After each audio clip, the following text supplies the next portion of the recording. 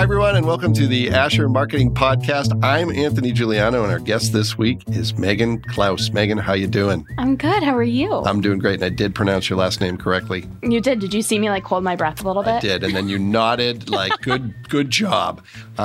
Megan, you and I have known each other for a little bit because you took a class that I teach, and you would figure that I would know how to pronounce your last name as a result of that. But it was all virtual. Yeah. And we have stayed connected through a mutual friend who we're going to mention because it will probably freak her out, and that is Katie Huffam. So you work with Katie. I do. What is it like to work with Katie Huffam? I adore Katie Huffam. Well, she's pretty great. She is. And it's not even just as a friend I adore her. Yeah. She is so talented, passionate, and good at what she does. All right. Well, that's great to hear. I only know her in the context of sitting around usually a fire or a bottle of wine or a thing of beer and talking about kids screaming around the neighborhood. So I don't know her like that. Yeah. I know her like, we are opening a program, help me, let's go. That's the Katie that I know. All right. Well, we can compare notes and get the whole Katie Huffam story together. She's going to love us for this. Oh, she's going to absolutely love it. We will play this over some kind of public address system in the neighborhood and get her very embarrassed. I love that. Well, thanks for being here. Really appreciate it. As you know, on this podcast, we talk about your career path, and we talk about your organization and then some of the stuff you're working on. So let's start with the career path question. You went to Homestead High School. Does that mean you grew up in Fort Wayne, or did you grow up somewhere else? I grew up in Fort Wayne. I actually live 3 minutes from my childhood home. Oh, wow. Okay. Yeah. All right. So Southwest somewhere. Yes. Okay. Yep. So what's that like? I ask because I moved 1,000 miles away from where I grew up, and there's good things about that. There's bad things about that. What is it like living 3 miles from where you grew up? Well, there's good things and bad things about it. Yeah. Give me some of the highlights. So I love the area. I grew up in a family of 5, so we're super close. Okay. My whole family, we're obsessed with each other, for lack of better terms. Is everyone still here? No. Oh, okay. No. So we're a little spread out. I have a sister who's still in college, so she's nearby. Okay. But North Carolina, Indy area, et cetera, et cetera. But anyways, so I love Fort Wayne because I'm comfortable here. I'm going to be completely honest. Yep. I am a creature of habit, and I, for lack of better terms, really love the consistency. You'll see some crazy things at Fort Wayne, let's be honest. Yeah. But no, it's a great place to live as an adult, and it was a great place to live as a kid. I had great experiences in the school system that I went to. Obviously, I went to Homestead, and then I did a short stint at Ball State, but then I wanted to come back. It's the best little city you'll ever live in, but it's not little. Yeah. Well, it's my experience has been growing up in a much larger city or near a much larger city. I just really like the size of it. Enough stuff to have fun and to meet interesting people, and enough variety and diversity, but really easy to get around. And an easy life, and you can find challenges where you want them. Absolutely. Well, we joke. My dad's from New York, so we go to New York often. Okay. And I say that you can get 30 minutes and 5 miles in New York, and you can get 30 minutes to Ohio from Fort Wayne. So it's pretty nice. I don't know. What brought your dad or your family? How did they end up in Indiana? So my dad graduated college, and his first job he was offered, he's an engineer, was at Depew, Warsaw. Okay. Yeah. My mom, they moved back to Long Island. Okay. And then my mom was like, what are we doing here? Yeah. And moved back here. So don't know how or why that won the discussion. All right. But Fort Wayne, I love it. Yeah. Okay. So you go to Homestead, you go to Ball State for a little bit. Then you come back and you're at what is then IPFW, correct? Yes. Okay, now I was Purdue University, Fort Wayne. Yeah. I was IPFW blue and white. Okay. All right. So what are you studying in college, and when did you determine that was a potential career path for you? So I was studying media and public communication. Yep. I really liked the idea of public relations. I liked the idea of, and I don't want to offend any public relations people by saying this, but I liked that idea of being the middleman, being the face, being the connector of the company, organization, and the public. I really liked that idea. Didn't know how I was going to make that work, but I liked the idea. Yeah. And so I was at Purdue Fort Wayne. I was doing a couple internships. I really liked my writing classes. So I did some like IPFW student media stuff. Social media at the time was like booming, if you will. It's not going to age me. But Brett Gogger was working at the marketing and communications department at IPFW. And he was graduating and he reached out to me and said, hey, they need someone to step into this role. Like, would you be interested? And I was like, not to fill your shoes. Yeah, that's a pretty high bar. Not to fill your shoes, but sure, let's do it. Did you work with Sean O'Leary or Danielle Depke when you were there? I didn't work with Sean. I worked with Danielle. So Danielle and I went to high school together. So yeah, I know Danielle through high school, and we were in the show choir together.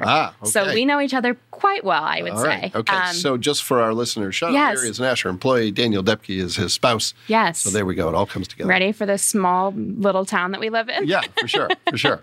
So you are working in social media while you are a student. What's that like? Because one of the big changes I talk about with students is that you're used to social media being relevant only to your personal life. It's truly social.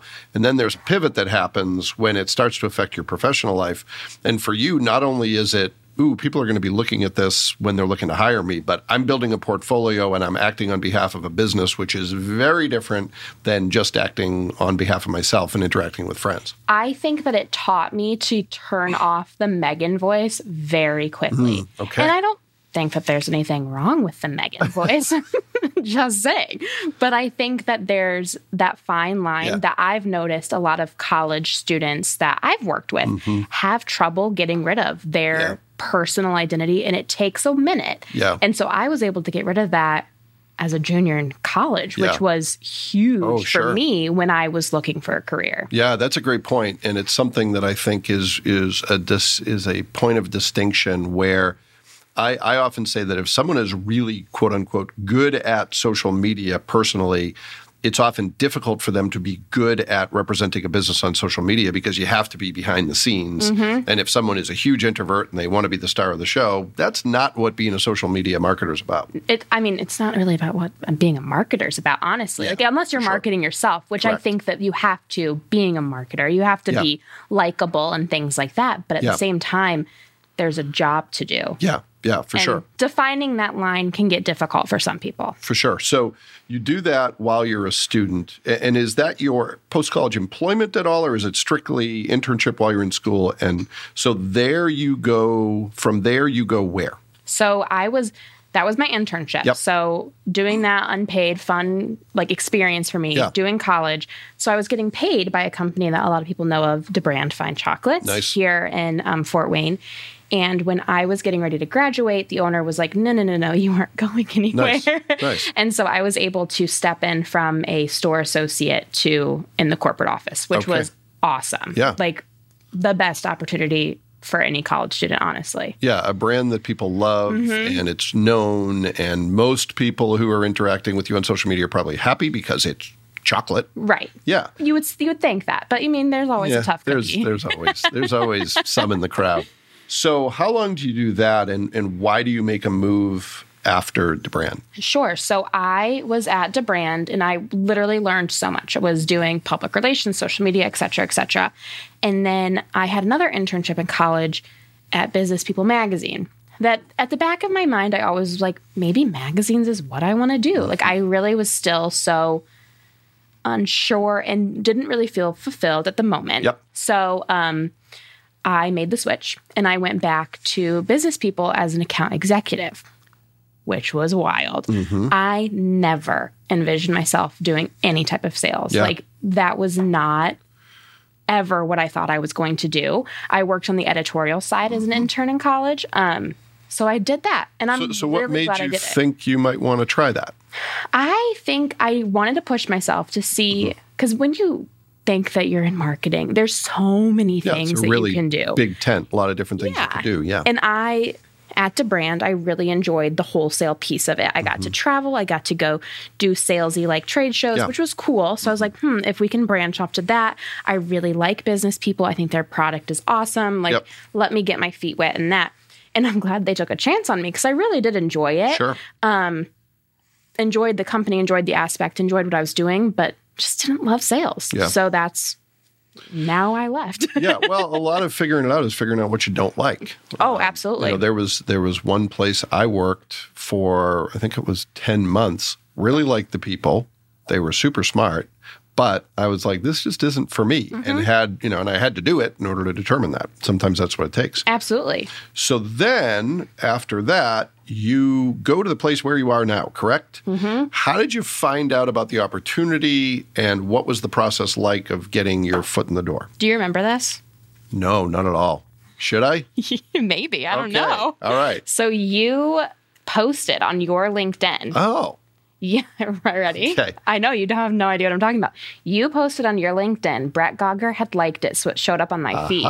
Okay. And you said something, hiring this, contact me if interested. So I messaged you and I was like, hey, I don't remember any of this. Isn't that bizarre? Yeah. So I even sent you a thank you, which is a little offending, but it's fine. It was only 3 years ago. I don't blame you. But so you connected me with Larry. Okay, yeah. And then I connected with Aging and In-Home Services. Well, look at that. Isn't that weird? Hey, I did something I don't remember, and it was a good thing. Most of the things I don't remember, people are like, do you remember when you did this? And I'm like, no. And then I find out. I saw you panicking a little bit. Yeah. I was panicking a lot. So tell us what you do for Aging and In-Home and what that organization is all about. Okay, so I am the marketing and communications director. So I oversee all day-to-day operations of both internal and external communications for the organization. The organization is an area agency on aging. So a lot of people don't know what those are. Yeah, sure. But they are throughout the United States. And essentially what they do is they funnel funding from both the state and the federal governments into services for older adults, whether that be something like Meals on Wheels. That's like the one that everyone's like, oh, of course. Case management, different services like family caregiver program, et cetera, et cetera. Okay. So is it a clearinghouse of services that are relevant to seniors and their families? Am I in the ballpark there at all? Sure.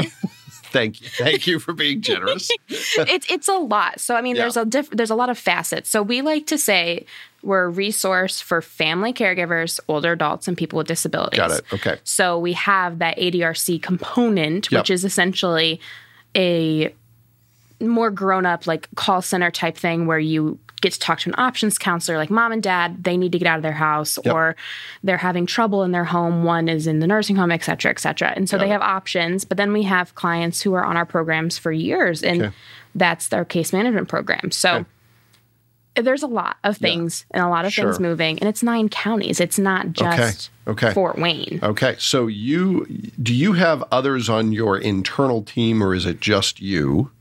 And if so, what does that team look like? So I have my supervisor. Her name is Mary. She's our chief development officer. Yep. And then we just hired a marketing and administrative coordinator who started in June. Okay. So we are a very small team. Yep. But that's kind of how I feel like it works with us. With us, we all have our really good strengths. We all have weaknesses, but we all fill in each other's cracks. So it's good. So what do you spend your time on? Like everybody always says, well, there's no such thing as an average day, and that's probably true. But what are some of the things that are typical in your work week that are ongoing, and what are some things that are larger and take up more of your time? Sure. So typical work week, I mean, obviously social media. So Olivia runs a lot of our accounts, but I look over everything that she's doing, and I help develop her and find her Aging and Home Services voice. We also do social media for PACE, which is a new program that we'll talk about, I'm sure.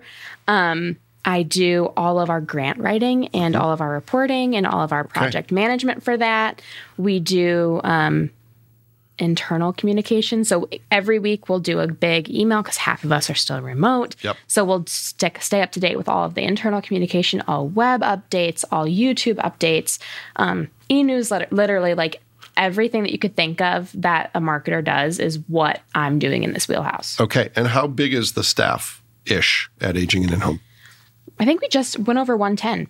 Okay. All right. Yeah. So a big enough organization that there's a lot of communication that needs to happen, but you can get your arms around it somewhat, and you can find most of the people you need because it's sort of that mid-size organization. Yeah. It's nothing unhandleable. Yeah. Unhandleable. What is that word that I'm trying to say? It's a word now. It's out there. So, question for you. So you're working under the development wing of the organization. Did you have any background in that grant writing stuff, that piece of it? So what was that like learning? Because that's pretty big, important stuff. Yeah. What was it like learning that on the job? It was interesting. Yeah. So the reason I think that I was able to catch on so fast, and the reason I think that they even took a shot with me, is because I had the background in writing, both at IPFW Student Media and at Business People, being their editorial intern. I could write. Yeah. It was just figuring out how to write the story, how to tell the story to the right people, because it turns out a lot of grant people, yes, they want to hear the story, but they also want to know what the heck you're going to do with their money. Sure. So it was interesting, to say the least, but exciting. Yeah. I think that in 3 years, we've got it under control, hopefully. Yeah. Well, and if you don't, the granting organizations will certainly tell you that. Yeah. And they haven't yet, so we're good. Good. So you also do some work with Asher, and thank you for that. And I understand one of the things you've been doing, I don't know if it's in partnership with us or in-house or both, is some video development. Tell me a little bit about some of the video content you've been developing and why it's important to you. Yeah, so we've been doing all types of videos, both in-house and externally. I, which has now become we, because I've proved everyone that the things that we do are so much better received both visually and emotionally. We're dealing with a population. Everybody loves their grandparents. Everybody sees that their parents are aging. It's the emotional tug that you can see through a visual piece more than a written piece in social media or in website development and things like that. Yeah. That really helps with the story and piecing things together. Yeah. Because at the end of the day, that's great that you see our flyer that says we do all of these things, but what does that mean? Yeah. I mean, half the people that call us don't even know what an advance directive is. So I didn't know until I started working there. Sure.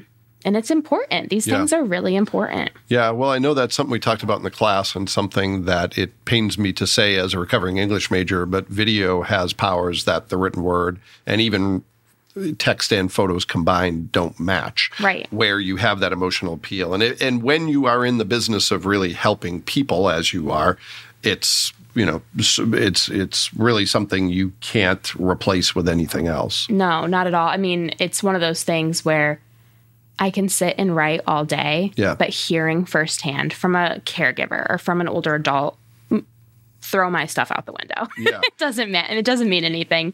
Yeah, so this may be a non-issue, and it'll be one of the many times when I reveal that sometimes I have no idea what I'm talking about. But it may be a non-issue. But do you have any confidentiality issues, any issues that you have to work around when you are profiling people who are end users of the services? Yes. I mean, we obviously follow HIPAA protocols, and we have our own privacy practice protocols, both in our agency and at PACE. So we just have to be really cognizant. I mean, for PACE participants, it's pretty easy because they get to voice for themselves, hey, you're more than welcome to use me. That's fine. But some people prefer not to, and that's fine too. I think with a lot of stuff, when we're writing it, it's really simple just to change names, change a couple details. Sure. You're on your way. But with videos and pictures, it gets tricky because if you take an awesome picture and someone who does not want to be in it is in that picture, you're either figuring out how to Photoshop that thing or you've got to scratch it. Yeah, for sure. So what are some of the biggest challenges that you have in your work? Some of the stuff that is either really difficult to overcome and you overcome it, or stuff that you're still working through? I think that one of the biggest or most difficult parts and pieces of my role is that I'm marketing to a group that is still very much in the old marketing age. They have not entered the digital world yet. But I'm also marketing to half to 70% who are. So you have to make sure that you hit both of these populations. And it's hard. Because some of the things I feel are so redundant. We're doing newspaper, we're doing TV, we're doing e-newsletters. Do we really need to do all of that? Yes, we do. Yeah, unfortunately, the audience is so fragmented. What's been said to me, it's not something I came up with, but someone once told me it is the same message over and over again, but through a wide variety of media.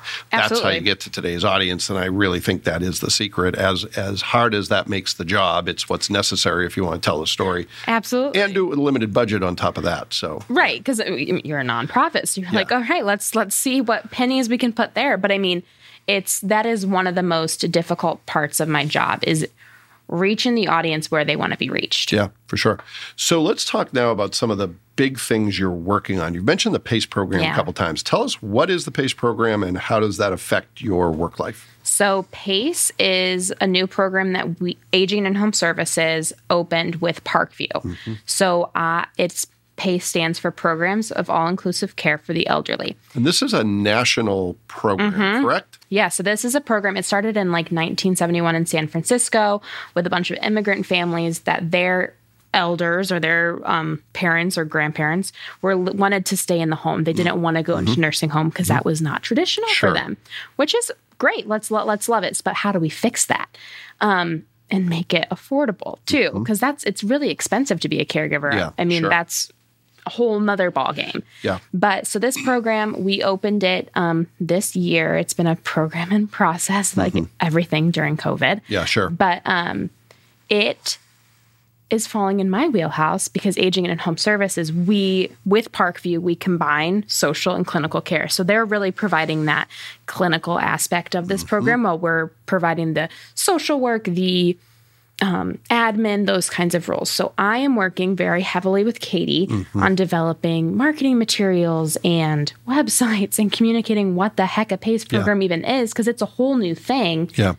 So it's not only marketing it, but it's educating the market. So that is what is with the PACE program. Yeah. And you were going to have in August an open house, and that went away because of COVID, correct? Unfortunately, yeah. So we would have loved to have people, because I mean, you have to see it to understand. You do. Sure. And we would have loved to have an open house, and it would have been fun and see everyone, but we have to be smart. Oh, and sure. Especially with the population. If the whole PACE team goes down, then what happens to the participants? Yeah, that would be bad. Not good. So where is this? It's a facility, and if so, where is it located? Yes. So the PACE Center is located in our old office off of Lake Avenue. Okay. So we moved. Aging and Home Services. I've got to be very clear on this. Aging and Home Services moved to PHP's old office off of Jefferson. And PACE moved, after it was renovated, into our old lake building. Okay. All right. Yeah. Well, cool. It's very nice. It's a hidden gem west of downtown. Well, maybe you can do, when the pandemic is fully behind us, who knows when that will be. Maybe you can do an open house. And we will. Yeah. Of course we will. It'll be welcome to our redo grand opening. Yeah. We've been open. The house has been open for a long time, but now you're invited in. So you have the PACE program. It's taken up, obviously, a decent amount of your time. What are some of the other big things that are either on your plate now or coming up that are keeping you up at night, making you excited? Maybe both of those things. Oh, my goodness. Well, all of the above. So we just received funding for an Alzheimer's disease program initiative. So it's ADPI grant, which is a huge 3-year program. Lots of acronyms in your world. Yeah. Lots. I know. I'm sorry. No, that's okay. Keep up. Come on. Well, you started with the name and then you went to the acronym, which is very fair. I cannot keep up. I try. I stopped keeping up in about 1989, so don't expect me to keep up. I had a cheat sheet when I first started because I was like, what are you talking about?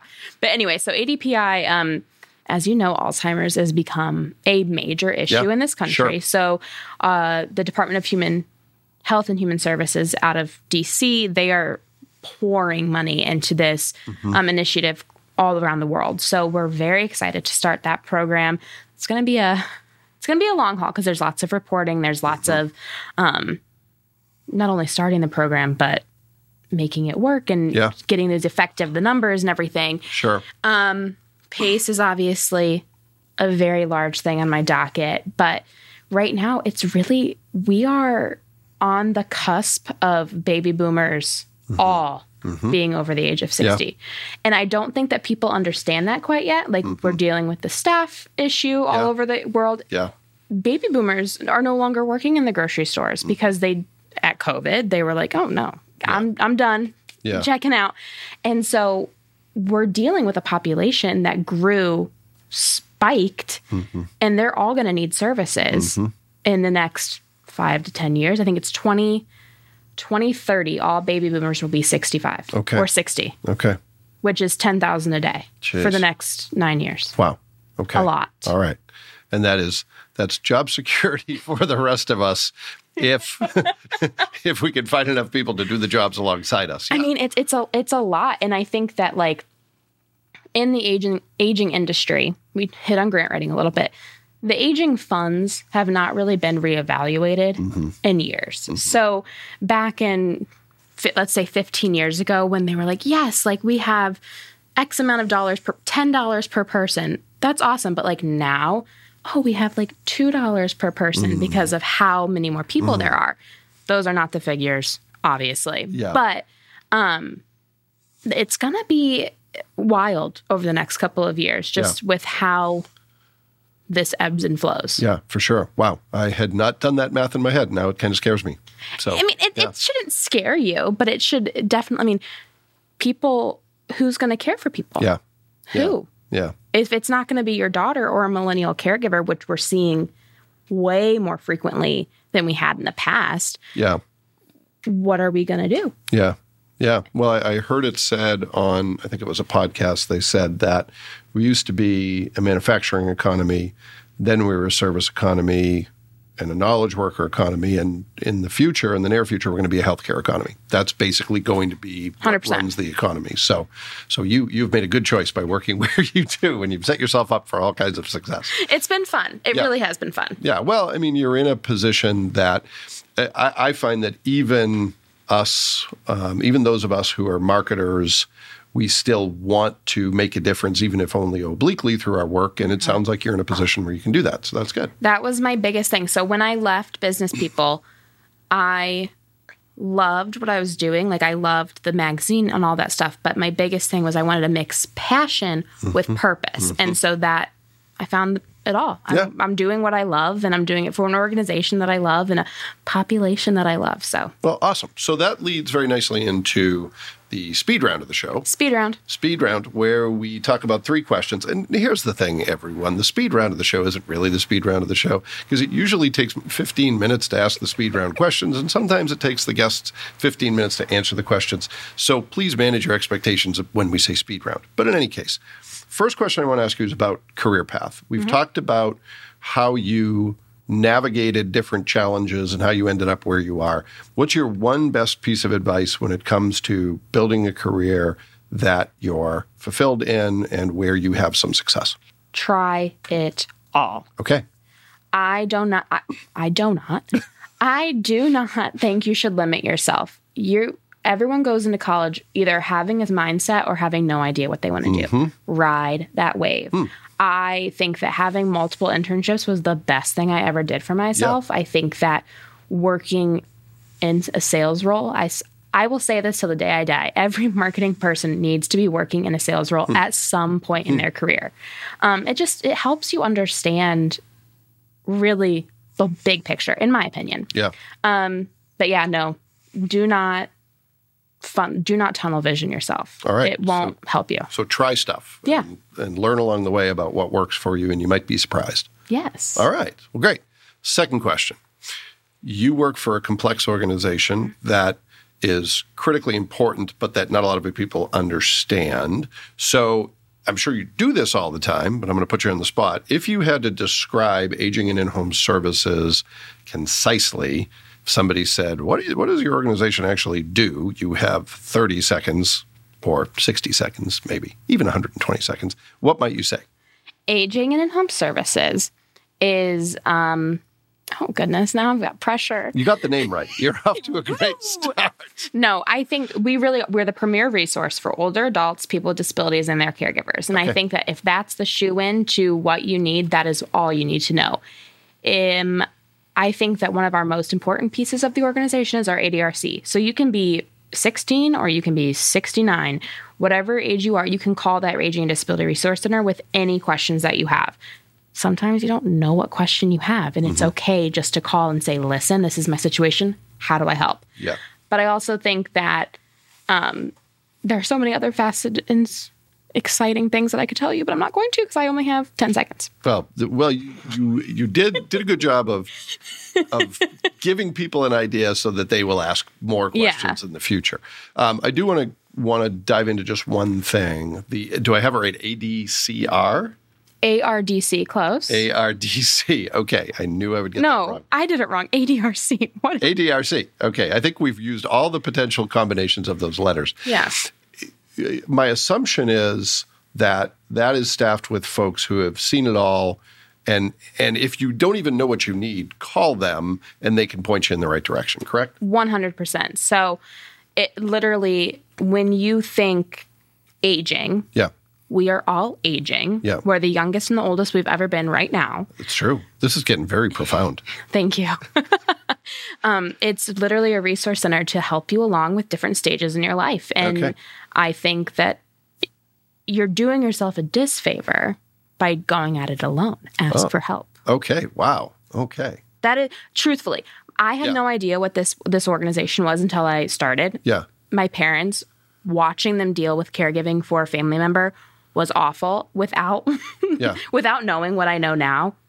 I don't know if we would have been able to do it. So this is a question that might be a tough question, but it's not intended to be a tough question. I think I know the answer, but a lot of times when I think I know the answer, I'm wrong. If you call this service, is it free? Yeah. All right. So no downside. No. Call them. You're probably going to learn something. You will probably be well served, and it doesn't cost you anything. 100%. But if you're calling for a service, they're going to ask you a lot of questions. Yeah. And they're going to be personal, but that's okay. Yeah.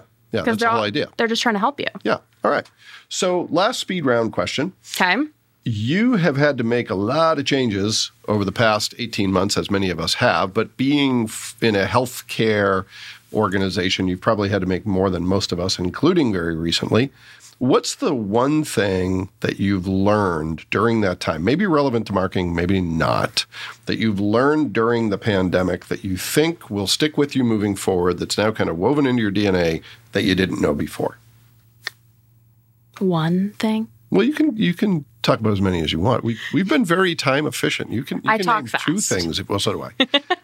Nobody can understand what we're saying. They're going to have to. Usually people speed up the podcast so they can listen to it quickly. They'll slow it down so they can actually hear it. One or two things that you've learned? I think that because my position, my role is both external and internal, I have two different answers for you. Okay. So they could be the same. I don't know. We'll see how my mouth goes. All right. All right. So I think that the biggest thing during the pandemic that I've learned is that transparency means so much more than coming up with a fluff answer just to get it out. Can you give me an example of how you've experienced that, why you think that's true? So in internal communication, we were all so confused as to what is going on. We're still confused as to what is going on. It is so much easier to say, we don't know. Yeah. We will tell you by X date. Yeah. And if X date comes around and we still don't know, we don't know, you're doing awesome. Keep doing what you're doing. Yep. And we move on. Okay. I think that giving an answer to staff is better than not, in my opinion. And I think that it makes people happier to know that, like, okay, we all have no idea what we're doing, but the one thing that we do know what we're doing is our jobs. Yeah. And let's keep doing that. Yeah. Who knows if we'll all be in the office in the next year? Yeah. Who knows if we'll be in the homes every day in the next year? But what we do know is what we're doing. Let's do it. Yeah, for sure. So that's one thing. I don't know. I feel like that could go both ways for like public. But I think that the other thing that I learned, which could be marketing, could not be, is that people really enjoy like being part of a team in this community. And I say that because it is kind of marketing. The grant, like, piece of my position when COVID hit was insane. And the support from this community was insane that I never, like, you thought that it would be like really hard times. And it was for a lot of people. Sure. But we had partners that we would have never thought that we were going to partner with, helping us, like, loading cars with food. And we had the Tin Cap, like, we were in the Tin Caps parking lot because they didn't have a season last year. So we were able to be there with 600s of cars. Wow. And their staff helped us in directing traffic, loading food up. Like, it was just knowing that you have neighbors to lean on. Not that I didn't know that before, but like I'm the kind of person that I don't like to ask for help. I'd rather just do it myself, which is a fault a lot of the times. Yeah. But Fort Wayne, another reason I love it. Mm-hmm. That's why. Yeah. Well, and I think when things are crazy, people want to do something tangible and concrete. And, I've learned over the years that the best way to feel better is to help someone else feel better. And then it kind of evens out. So maybe that's some of what you're seeing too. Maybe. I mean, and it's not necessarily marketing. So like, I feel bad that I failed at your question, but... You didn't fail me. I failed in asking the question. No, you didn't. But I really do think that is just... If Fort Wayne gets a ribbon, we get ribbons all the time, but it needs to be like the neighbor ribbon. Yeah. Because I've never seen so many people step up. Like random people that like used to live down the street from me when I was a child would text me, what can I do? Yeah. Do you guys need me to pack Meals on Wheels cars? Wow, that's great. What? Yeah. Like, first of all, how do you know that I work there? But thanks. Yeah. Well, I mean, I think one of the things that I see as a difference in the places I've lived, and please, people of Massachusetts, this is not a criticism of you. You're great too. But I think one of the differences is that in a community the size of Fort Wayne, there's accountability where it's like, I might need this person to help me tomorrow, so I'm going to help them today. And it's not always transactional. I think it's under the surface. And a lot of people do it just because they're great and it's the right thing to do. But I think there is a greater feel of we really depend on each other. When I can, I better help because someday that's going to return to me one way or the other. No, absolutely. Yeah. All right. Well, this has been great.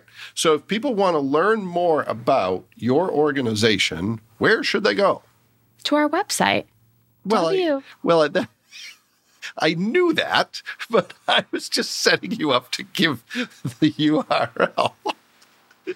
What's a really website, good at this, guys. I'm really, really good at this. What is this website of which you speak? If people want to visit your website, what is the address? Should I say the W's or is that a thing of the past? HTTP.